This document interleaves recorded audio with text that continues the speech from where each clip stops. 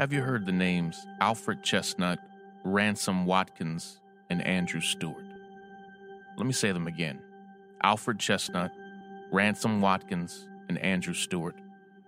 I want you to know those three names, and I've been thinking about these three men for nearly a month now, as they were just exonerated for a murder that they did not commit after spending 36 years in prison since they were teenagers, since they were boys, young high school students.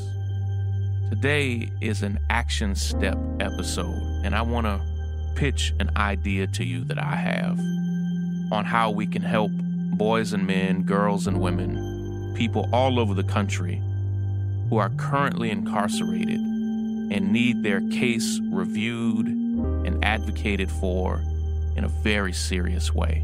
This is Sean King, and you are listening to The Breakdown. The Breakdown. The Breakdown.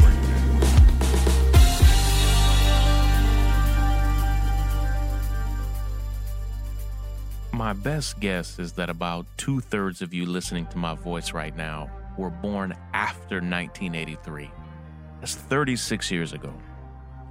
Well, 36 years ago, in November of 1983, three teenage boys, just high school students, who had never been old enough to vote, never been old enough to serve in the military, to buy cigarettes or alcohol, had never learned how to drive a car, get their license, never had a chance to apply for college and wait for the acceptance letters.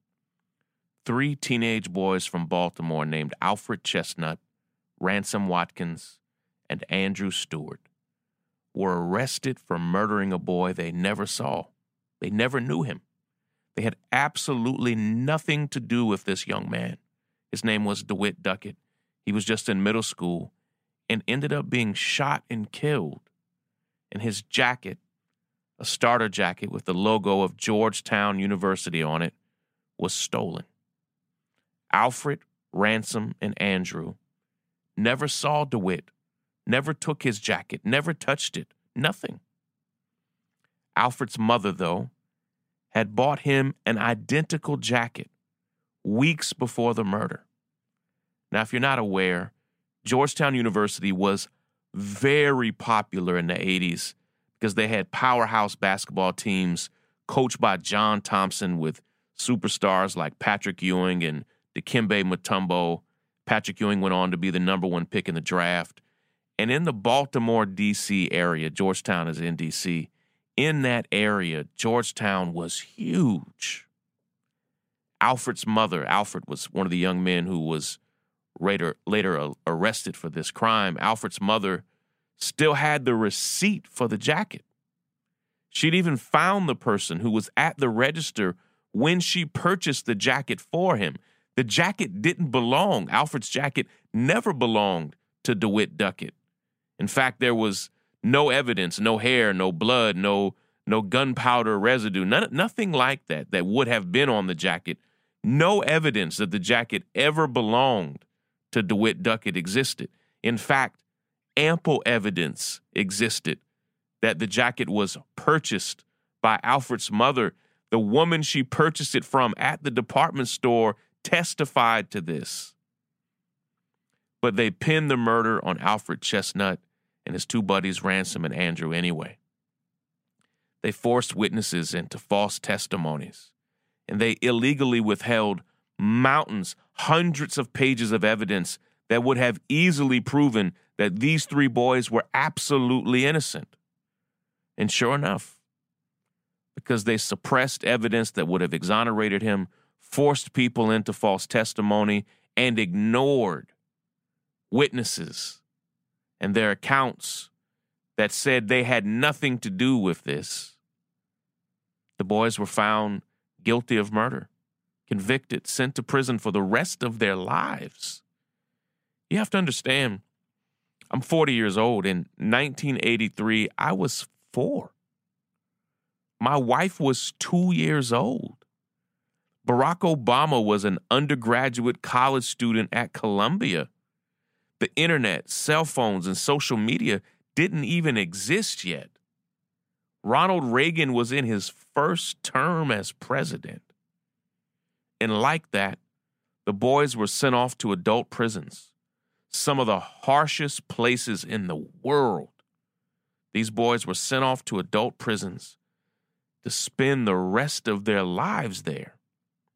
And every day, every week, every month, every season, every year, every decade that went by, these boys knew they were innocent. They knew they were enduring the unspeakable pain and horrors of prison for a crime they had nothing to do with. All three men said that every day in prison was hard. And these men spent 13,141 days behind bars. Can you imagine missing the 1980s, 90s, 2000s, and almost every year of this decade that we're in right now, in prison for a crime you had nothing to do with? Well, had Baltimore's district attorney, Marilyn Mosby, not formed a conviction integrity review unit, which is a new office that she created and oversees with staff and experts who review prior convictions that are believed to be on false evidence or lies or corruption, had she not created this office and had these men not heard of it and sent their petition to her, these three men would not only still be in prison, but they would probably die in prison. This will be the 9th exoneration of Baltimore's conviction integrity unit under Marilyn Mosby, and it's the only conviction integrity unit in the entire state, right there in Baltimore. Of the dozens and dozens of other counties that could have them, only hers has it. Mosby cited the unit as her ethical and moral obligation to uphold justice for everyone, including the accused. Conviction integrity units, they're sometimes called CIUs. They are prosecutor-based units dedicated to overturning cases of actual innocence and wrongful conviction, and they are increasingly being used by reform-minded prosecutors to re-examine cases where innocent people, most often young men of color, where they were put behind bars as a result of prosecutorial or police misconduct. In St. Louis, for example, right now, this case is going on right now, Circuit Court Attorney Kim Gardner, who I love, has petitioned the courts for a new trial for a brother named Lamar Johnson, who, if you are from St. Louis or have family there, you'll know this case well, because Lamar's case has been in the public eye now forever. She is petitioning the courts for a new trial for Lamar Johnson after her conviction integrity unit uncovered overwhelming evidence of his innocence. Philadelphia DA Larry Krasner has secured 10 different exonerations since 2018 after he relaunched and expanded his office's CIU.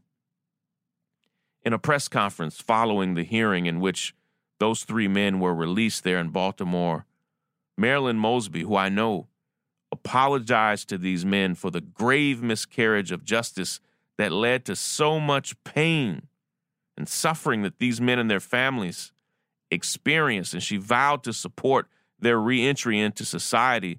And here's what she said. She said, "Tomorrow, these men will wake up to a world that they do not know. We owe them more than their freedom." And to that end, Mosby announced the launch of her Resurrection After Exoneration program, and it's a beautiful program. It's a collaborative program which will work with other agencies and entities to ensure that exonerees are connected to the services and support that they need.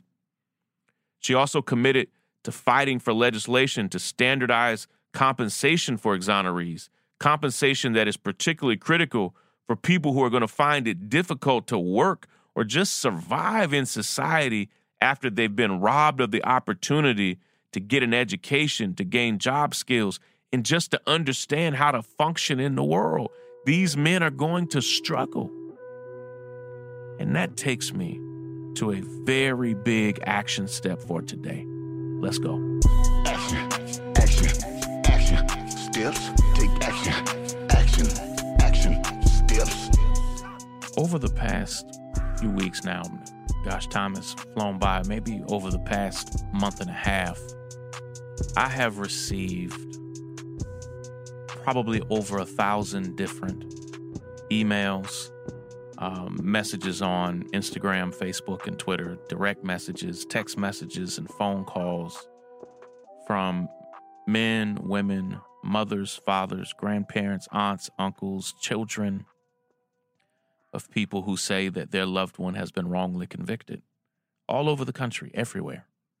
And it's gotten, people, it all happened because people saw the work that we did to stop the execution of Rodney Reed. And when people see somebody that's willing to fight for them and fight for their loved ones, they latch onto it. And it's been this way for me for the past 5 years in particular, as people have seen me fight against police brutality. That's why anytime somebody experiences police brutality, I'm often one of the first people that they reach out to because they've seen the work that I've done or that my friend and brother Lee Merritt has done. And over these past few weeks, I'm inundated with it. Even it's reaching my wife as well, where people are constantly trying to find her because they're desperate. And I just want you to take a moment and imagine that your most precious loved one was arrested, charged, convicted, and sent to prison for a crime they didn't commit. Imagine it was your mother, your father, your son, your daughter, your brother, your best friend, your boyfriend, your girlfriend, your fiance, your son or daughter, anybody. Just imagine that somebody on this earth that you're crazy about, imagine they were sent to prison, convicted, can't walk out, can't just leave, can't break them out, convicted for a crime they had nothing to do with. Most estimates now suggest that 100,000 or more people are currently incarcerated for crimes they did not commit. Over 100,000 people. That's why now every single day, every minute and hour of the day, I am being inundated with people who are often begging and pleading for support. And here's what I know. I myself, as one person, Sean King, an individual, I can't help all of these families. So I want to pitch an idea to you, and it's our action step for today. I want us to build something together. And over the next few days, I'm going to be asking you to join us. And here's what I want you to do right now. If you have not already, let me make sure I have this right. I want you to go to The Action Pack, theactionpac.com. Go to theactionpac.com and sign up. We're going to build an organization, a project. We're going to build something together that will not only advocate to have these conviction integrity review units set up all over the country, but we're going to build something together that can actually do the work. We're going to build something where we can hire attorneys and lawyers to fight on behalf of people who were convicted in cities or counties where there's no such unit available. Now, you probably heard me say on a previous episode that there are 2,400 district attorneys' offices. Well, 40 of them have conviction integrity review units, 40. That means 2,360 of them don't. And I had an action step a few days ago where I asked you all to call your local district attorney's office and see if they do, and then email me. And I got hundreds of emails from you. Almost none of them, of course, almost none of them had the units. And so people who are convicted in those counties are just left to languish, sometimes hoping that an organization like the Innocence Project will take on their case. But the Innocence Project has a very narrow definition of cases that they can take.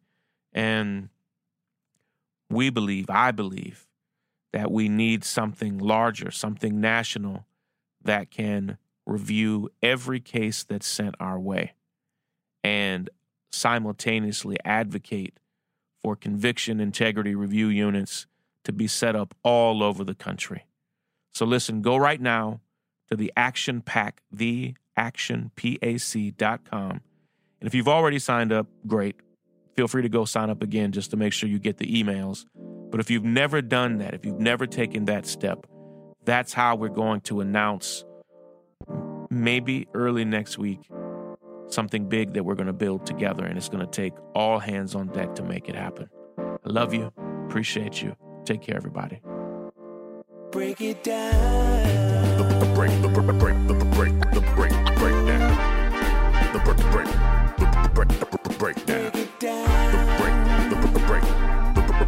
The breakdown.